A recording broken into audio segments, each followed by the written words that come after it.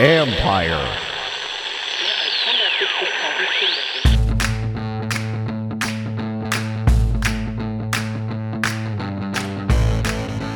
Hello and welcome to my podcast. Today, I'm joined by ESPN's Tim McManus as we discuss the team he covers, the Philadelphia Eagles. Why have they climbed into the playoff race, and what do they have in quarterback Jalen Hurts? Where has he improved the most over the last 4 or 5 weeks? There is some question, though, right now as to whether or not Hurts will play. This discussion was pretty much assuming that he was going to. It was taped earlier in the week, but that's where, and he was limited in practice this week, but I'd still put money on him playing just as a gut feel. So anyway, a lot of discussion on him, but it's also about other parts of the Eagles. You can follow Tim on Twitter at Tim_McManus, and you can read both our work on ESPN.com. I have stories up now about how they're handling the COVID outbreak, as I'm sure you know. It ain't easy, folks. Before I play my conversation with Tim, a couple things plus a prediction. As of this recording, Washington has 21 players on the COVID list, including 6 of their top 7 remaining defensive linemen. I say that with Chase Young on IR and out for the year. 2 of their starting defensive backs in Kendall Fuller and Cam Curl. It's brutal. And there's really no way to prepare for a situation like this because, in all honesty, there's still a few days left before the game. There probably are going to be more. Now, conversely, there may be some that come off. But one thing I'll go back to is what a lot of players said about Ron Rivera when they were 2-6 and what they said about him last year. They couldn't tell what their record was based on how he reacted to them. He was the same. It makes a difference because if the players see you panic, then they feel a need to panic or at least wonder, why are you panicking? Do you not trust us? Is this situation worse than we thought? Now, clearly in this situation, everybody knows it's bad. But in this case, every coach we've talked to, from Ron Rivera to the coordinators, has said the same things. They're going to prepare the guys they have available. They're saying this in a very straightforward manner, like, hey, this is a job we have. This is a job we'll do. Doesn't mean they're going to win. May not even be competitive. Who knows? But it does mean they're not going to panic, and I think that's a good thing. Let's go back a few years. And I remember the day that Junior Galette got hurt in practice the first time he was with Washington, when he was first with Washington, around a week before the season opener. So we're standing outside the locker room, and Jay Gruden literally walked around outside the locker room looking like his best friend had died. He wore his emotions on his sleeve. Honest to God, he was walking, muttering to himself, I'm just having a bad day. I'm just having a bad day. And I just remember thinking, like, I don't know if that's the way you want your head coach to be acting in that situation. Now, the team ended up, I think that year they were 9-7. Good quarterback play helped. But I don't, during a time of chaos, players need to see somebody in charge who can remain calm and project a level of confidence. I haven't sensed an ounce of panic when interviewing anyone here, including the players. Again, may not mean success on the field Sunday, but I think it's the right tone to strike. As a coach, you have to focus on opportunity. Guys all want playtime. Here's your chance. You want it, now you have it. And those players don't view this as a lost cause. They view it as a chance to prove themselves, maybe make some money.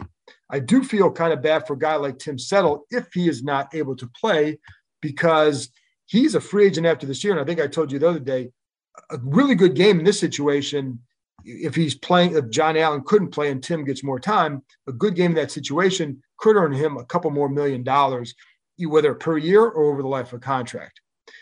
Anyway, it's one thing when you have 1 or 2 guys in that situation. It's a whole other when you have as many as Washington has. This isn't about next man up, folks. It's really next unit up, in some cases, next roster up. And I do think this team responds to Rivera. You just have to look at the second half of the game against Dallas. At halftime, they're down. They were getting their butts kicked. They're as bad as first half as I've seen them play in a long time. Rivera reads them the riot act. From what I understand, the old linebacker came out roaring. He told them to not come out with their tails between their legs, that it was a pathetic first half, and that they need to have some pride. He told them they owed it to the fans who paid their hard-earned money to expect and to see them play a certain way. The message resonated. I think the way they handled the situation, his message will resonate as well. Maybe not, again, in terms of wins and losses, but in the way they respond after such a crazy week. It's 1 week. It's a pivotal one, but it's just 1 week. That's how You don't want to, while this is a huge game in terms of the playoffs, you don't want to eliminate yourself with just this one loss because there are 3 games after this. The one piece of good news for Washington on Thursday was the NFL altering or tweaking its protocols a bit. So now a player can return after receiving 2 negative tests on the same day rather than on consecutive days, as had been the protocol. Conceivably, that would enable Washington to get a lot of its players back sooner than initially thought. It might make the difference in a day or so for players. That would help for some, but it's not unusual for people who are asymptomatic to still test positive after several days or longer. I know at least a few of these players on the list do not have symptoms. That doesn't mean they'll test negative and be back before Sunday. It just means they aren't showing symptoms, but they still might test positive. This does give more of them a shot, however. There is a chance they'll get all of their defensive linemen back, even Montez Sweat. Again, chance. I emphasize chance. I don't even know what percentage. I can't even put a percentage on it because who the heck knows who's going to test positive on Saturday or Sunday. Jack Del Rio said they would play Montez Sweat if he is cleared on Saturday. That's the 10th day for him. So he would be eligible to play. He just hasn't played since October 31st, but they said he's been working out and they like what they've seen of him, whether on Zoom. So we'll see. And I don't know how much he could really play, but he certainly would play. As for a prediction, it's really hard to pick Washington based on what we know right now, which is they just don't have the players available. It's not just those on COVID, it's those who are hurt, notably Terry McLaurin, J.D. McKissic. I put Curtis Samuel on that list, but he hasn't done anything yet for Washington to say what kind of a huge loss he would be. I think the potential of Curtis Samuel has been a loss all season.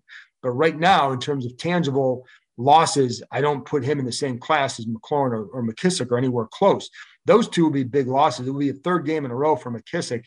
McLaurin was out there practicing on Thursday in a limited way. But once they finished the positional warm-up drills, he went over to the side field where McKissic was already at. So we'll see. Just because guys are out there when they have concussions running around doesn't mean they'll be able to play. So we'll see what happens. All total, they have 34 players on injured reserve and the COVID list combined. There are a couple who are on both lists. I won't get into all the reasons why I'm picking Philly. I think it's kind of obvious, isn't it? Washington doesn't have the players, and we have no idea who will return or when. If a bunch of the D-line returns this week, then we could be looking at a much different situation or again outcome. They can use their 5 D-line front versus this group. They'll probably still use it anyways, but it's a lot better when they have these other guys on the field. It's tailor-made for what Philly does on offense. They want to run the ball, and they don't throw it especially well. Jalen Hurts has been better lately, as you'll hear from Tim in a few minutes, but they're not a consistent passing team. They don't have that kind of weaponry right now. So that 5 D-line front, really good for what Philly does. If you can get some of those players back, because right now, Deron Payne is the only original starter on that group. Washington should be able to try to run the ball. And I say that, first of all, the Eagles have been pretty good on D, but Washington is down to their 5th center in John Toth. But they do have 4 starting offensive linemen who were original O-line starters, plus 2 of their top 3 tight ends and their top back in Antonio Gibson. They're missing key parts in the pass game, which would help even with the run game, but they can make it work if they play smart and tough and if the defense is able to keep it close. They fall behind a little bit, then we saw what happened last week, and Taylor Heinicke has to be a lot smarter. But I do think that there's a formula. If you get some guys back, it's just going to be awfully, awfully tough. And the kicker is that I think this would be a good matchup for them otherwise. But one thing in Washington's favor on D is the versatility in the back end.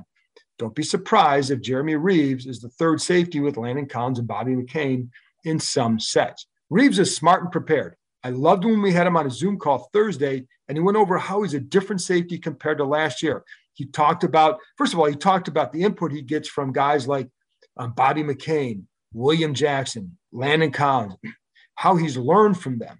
And the mental reps he takes, and how when he's watching a game and just seeing how when he was watching, he'd see how offenses attacked their various schemes or coverages, and it helped him learn. Again, when you learn how offenses attack a coverage, it allows you to play a certain way. And I think that's what he's done. And also He said he understands route concepts a lot better too.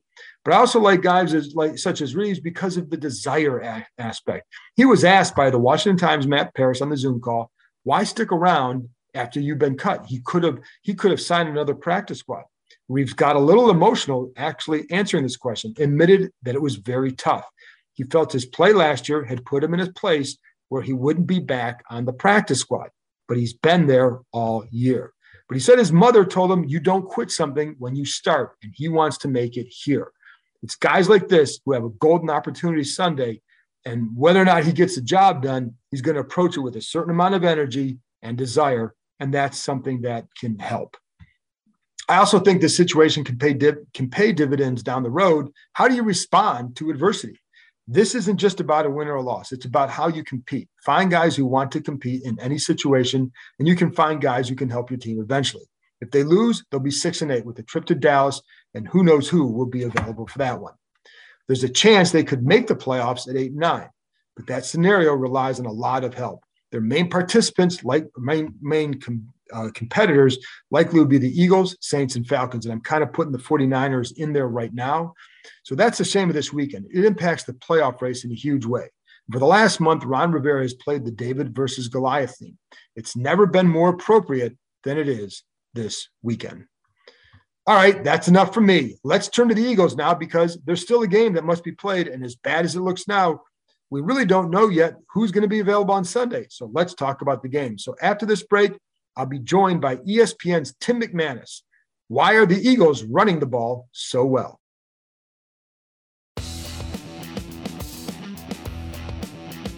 Welcome back. Now here's my conversation with ESPN's Tim McManus. All right, Tim. Well, this is not the game I thought would take place this year where the Eagles are playing the way they are. Are you surprised at what they've done this season? I guess the answer from the beginning of the season would be no. I had them right around 8 wins. That's right. Coming into this year, and so they're kind of trending towards that. But there's so many ups and downs, John, in the season that you kind of get carried away. You know, sure. Fans do it, media does it, where a bad loss, feels like the earth is cratering. A big win, it feels like they're on top of the world, and the answer typically lies somewhere in between. But I think if we looked at the way that this season was projecting, you saw that it was a first-year head coach in Nick Sirianni coupled with a young quarterback in Jalen Hurts, and they had one of the toughest opening schedules in the entire league. So you expected there to be some pretty rough moments, and indeed there were. And then it smoothed out for them where they had one of the easiest closing schedules where they could gather some wins. And in fact, that's what's happened. So I guess I'm not surprised how we got here, but it is kind of interesting that we have 2 teams that we're talking about that both are vying for a playoff spot. Yeah, I know. And, this is where I thought this team would be. I thought their ceiling was about a 9 or 10 win season. I think the injuries are going to put what might not get them there, but they're kind of right in that 9-win range right now, but that takes a hot finish. And I don't know if they have enough left to do that. But in terms of health, like this team is banged up. We're just talking about before we came on here, how banged up they are, player losses. How are the Eagles in that area? Yeah, they're doing okay, actually. I mean, this has been one of the most injured teams in the entire NFL over the last 4 years. Right. And this year, by comparison, has been better. Like they lost Brandon Graham. He's like the heart of that defense early on in the season. But they've been able to kind of manage. It's certainly hurt them, but he's been a major loss. They lost Brandon Brooks, their star right guard early in the season. Then Jack Driscoll, their backup right guard, just went down. So they're on their 3rd right guard. But they have one of the best offensive line coaches in the NFL, and Jeff Stoutland, and they've done a really nice job of making sure that they didn't miss too much of a beat, even with those injuries. And now you have on the left side, Jordan Mailata and Landon Dickerson, the rookie out of Alabama, who has come into his own. And they still have one of the best O-lines in the NFL, number 1 in rushing. heading into this game. So there have been some injuries along the way, but not debilitating like it was in past seasons. What I saw with Dickerson, that I think somebody there compared him, they could be like, has some qualities of a Quentin Nelson too, which is high praise. Nick Sirianni. Nick Sirianni, the head coach said that. Yeah. Yeah, which is high praise. With Jalen Hurts, because everything comes back to the quarterback, they switched to a more ground game attack. Why has that worked so well? Well, it just fits in with the personnel that they have. I mean, I think that Sirianni, one of his biggest blunders early was going pass heavy. He wasn't leaning on this running back group at all. I mean, these guys were ending up with 7-9 carries a game.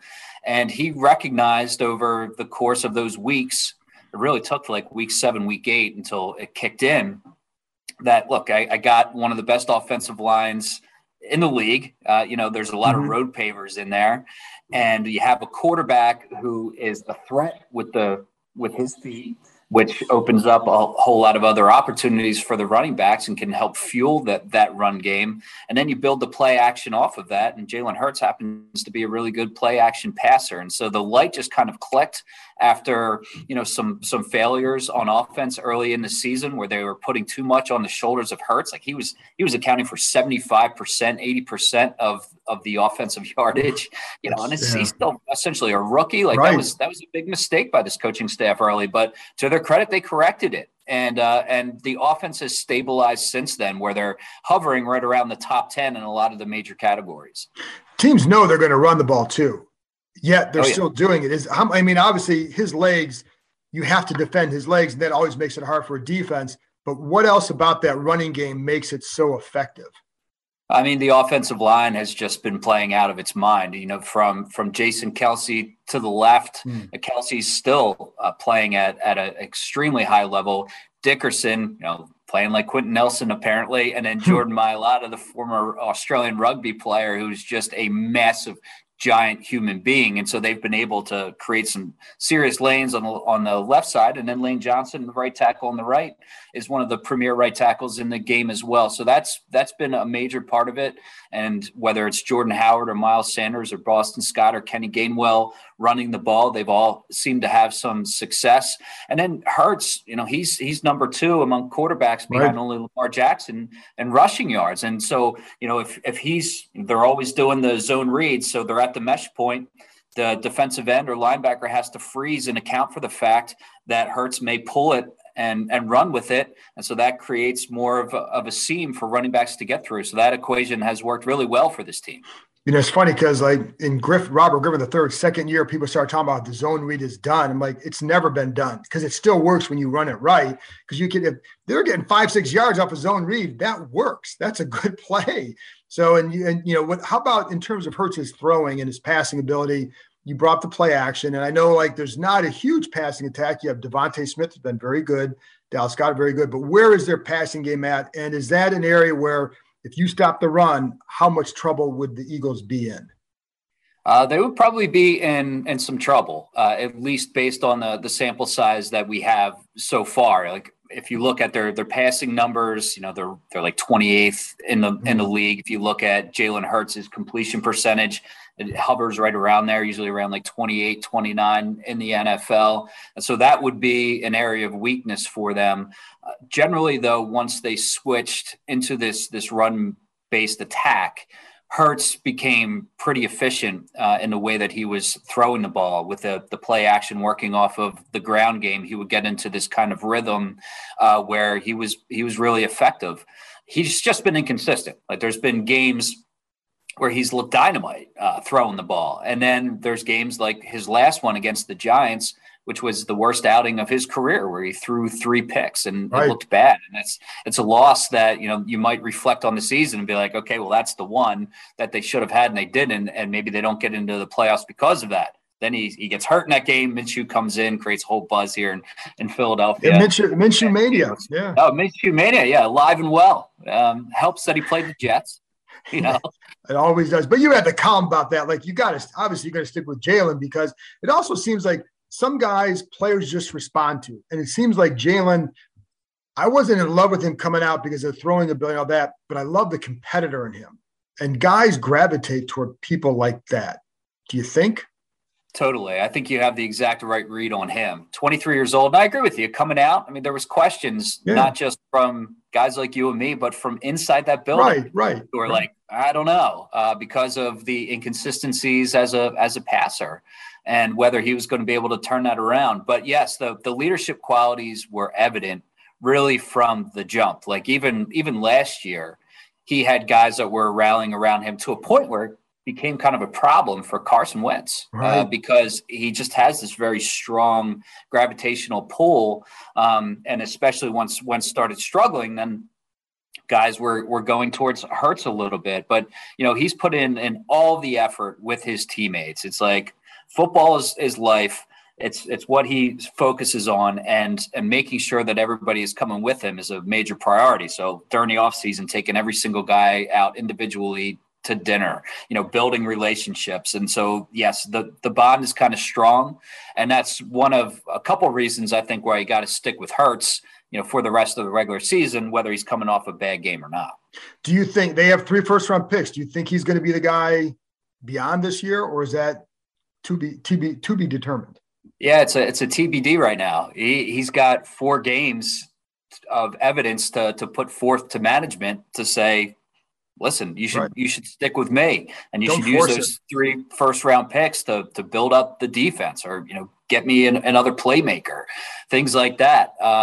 But it's certainly them going in a different direction is not off the table. In fact, if I had to put odds on it, I mean, I might lean that way right now because they've already been linked to Deshaun Watson, and that was real. Like their pursuit of him, from my understanding, like that's legit.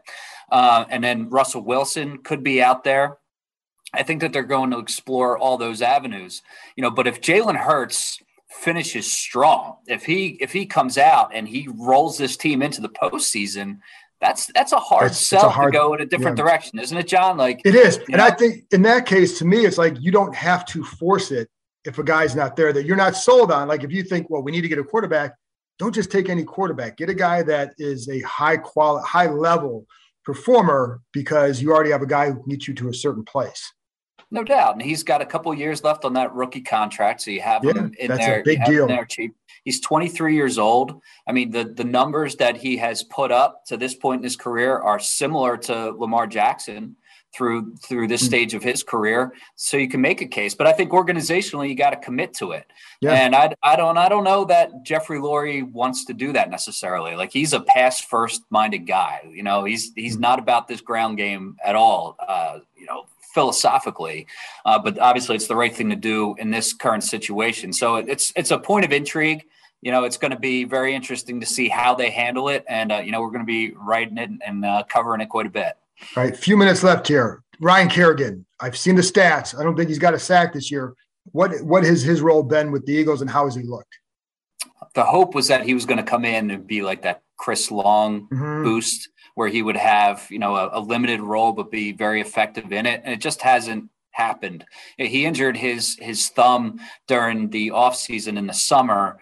And I don't know that when he came out of the chute that he was even close to 100%, and that affected him. And it looks like, I mean, he doesn't look like the same player he was in Washington. He hasn't been very effective.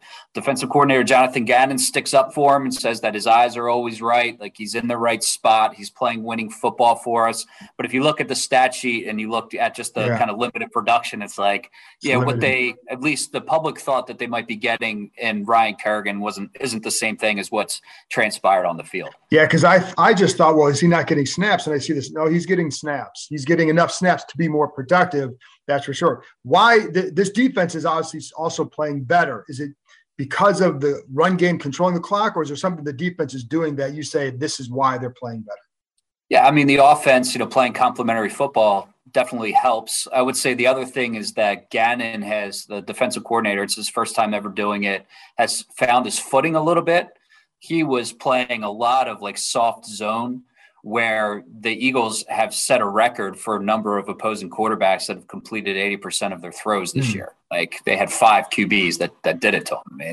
And that's because they were playing so soft. But not many explosive plays. Yeah.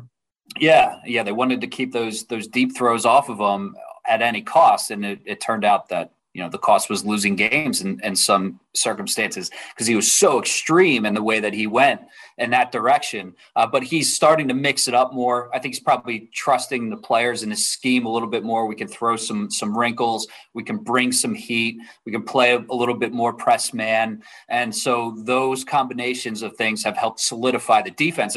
And Darius Slay's playing great. He has 3 defensive touchdowns on the season. He's been very sticky in coverage, kind of looks like the prime Detroit year Darius Slay, which I didn't know if that was coming back after sort of an average year by his standards last year. So that's definitely helped. Last thing, where are they vulnerable on defense? Well, I would say the safety position. They've been up the middle, you could probably see generally, although TJ Edwards stepping in at linebacker has helped them. But Rodney McLeod, he's coming off of an ACL and hasn't been quite up to his form. Anthony Harris maybe hasn't met expectations when he was signed to a 1-year deal from Minnesota. And I would say safe, right up the gut is probably where they're most vulnerable in that back end. But in the secondary, generally on the outside, they've been pretty good at the cornerback position with Steve Nelson, Darius Slay, Avonte Maddox in the slot. They've been pretty good for the Eagles this year. Tim, appreciate the insight, and we will see you on Sunday. Looking forward to it, John. Thanks for having me.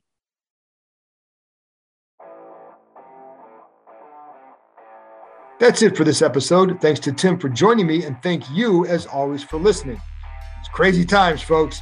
I'll be back with another episode after Sunday's game. Talk to you next time.